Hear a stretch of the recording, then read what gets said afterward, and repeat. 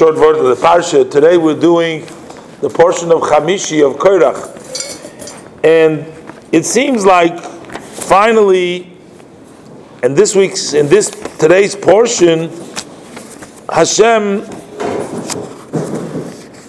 tells all the representatives of all the tribes to bring their staff forth, and Hashem makes a sign, and he tells them that the ones whose staff will blossom and will produce the flowers and the shkedim, the ones who Yifrach has appeared with shkedim later on, that's a sign that Hashem has chosen him. And the verse says that Moshe Rabbeinu, after, of course, it was Aaron's staff that blossomed, and it had it budded and it had the almonds, and then Moshe took out all the staffs, and each one saw the staff, and then starting the next pasuk, it says that Hashem told him to place it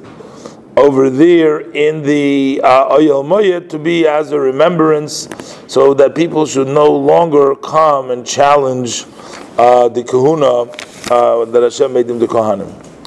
So it's very interesting that after everything that took place before, the only time the Jews were convinced, the only time that they sort of accepted it, was at this time. So the question is really, what happened here more, in this case, what happened over here different than what happened throughout the previous miracles that Hashem has shown? Now, when Korach fought against Hashem, we read earlier, they were swallowed in the ground. The 250 Nisim that they wanted to do the Ketores, it burnt them. When they all started to complain against Moshe Rabbeinu, they died in the Magefa. So Hashem, 14,000, was a lot of destruction took place. And all of a sudden here is like a simple act.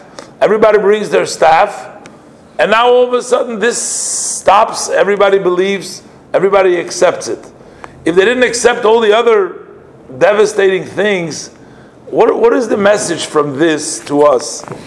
I think the one thing that you see, the difference is that in this case, Hashem says you shall take from them, that they shall give. You know, a lot of times you try to force people, you try to impose upon them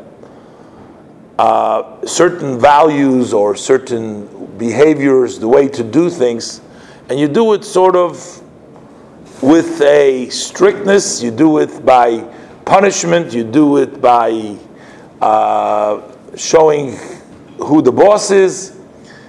But what happens is, when you do that, as long as the fear is there, then you can sort of force them to do or lead them in the direction that they should go, because they're afraid of getting beaten up.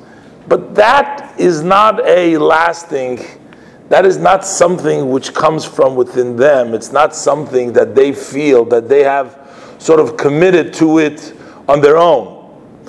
It's an outside force which is forcing them to do something that they don't want to do. So it doesn't matter how strong, how powerful, how convincing it is, but it's not from their contribution. In this case, it was kach me'itom.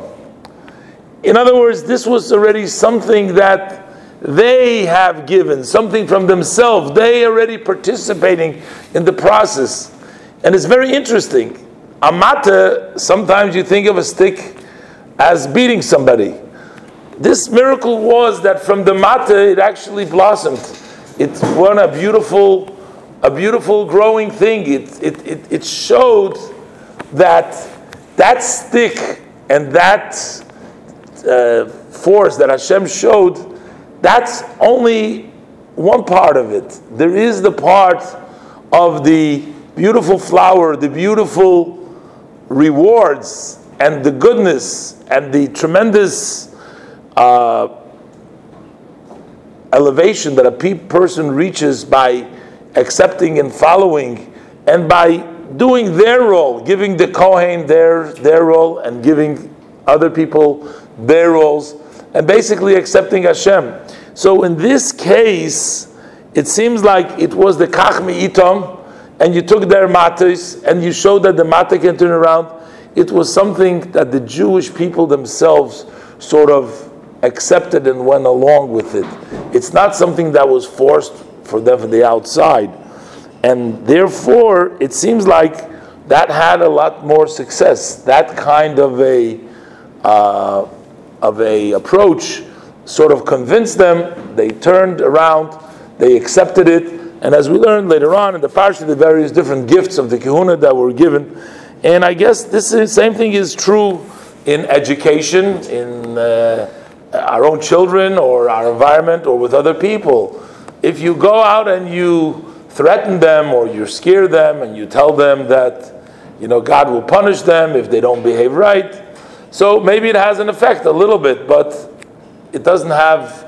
It goes back because it's not something they didn't create in their heart, a real love or they didn't really buy into it. It's something that they're just doing because they're afraid, if they don't go to shul, the parents are going to punish them. They didn't buy into it. But the way is, kach mi'itom, take from them. In other words, let them be part of it. Let them participate. Let them bring it in. They'll all go into the Ohel Moed. All their sticks will go into the Ohel Moed. And let them see, let them feel, let them understand, let them be part of the process. If they feel, they understand, they're there, then it actually blossoms. That Aaron's tree blossoms, and it makes everybody around it beautiful, because Aaron's stick was in the middle, and they were like a fence. It looks like it was like a fence around them. So it was like this beautiful scenery, having the flower in the middle with all the protection around them. So not only did the Yidden not fight Aaron, but they actually became his protection to be all around it. So if we do that, hopefully we'll have success. And also, unfortunately, sometimes the enemies, only what they understand is the stick, because they got to get beaten up before the enemies of the Jewish people, before they will come around. But we have to remember that at the end of the day, our stick is not a stick to beat up. Our stick is meant for flowers. That's what we don't really look for fights. We don't really look for war. We want peace. We want to be living in peace. We don't want to hurt. We don't want anybody to hurt us. We don't want to hurt anybody else. Sometimes we got to have the stick, but eventually we will merit that stick. We'll see how beautiful it is that it's not used as a stick, but it's used as a tremendous blessing for everybody that connects and stays whole. And the Eibishter will help us, that will send our boys back home. Hopefully, after Ma'ariv, we'll go home tonight, and we'll hear the good news that they're back home.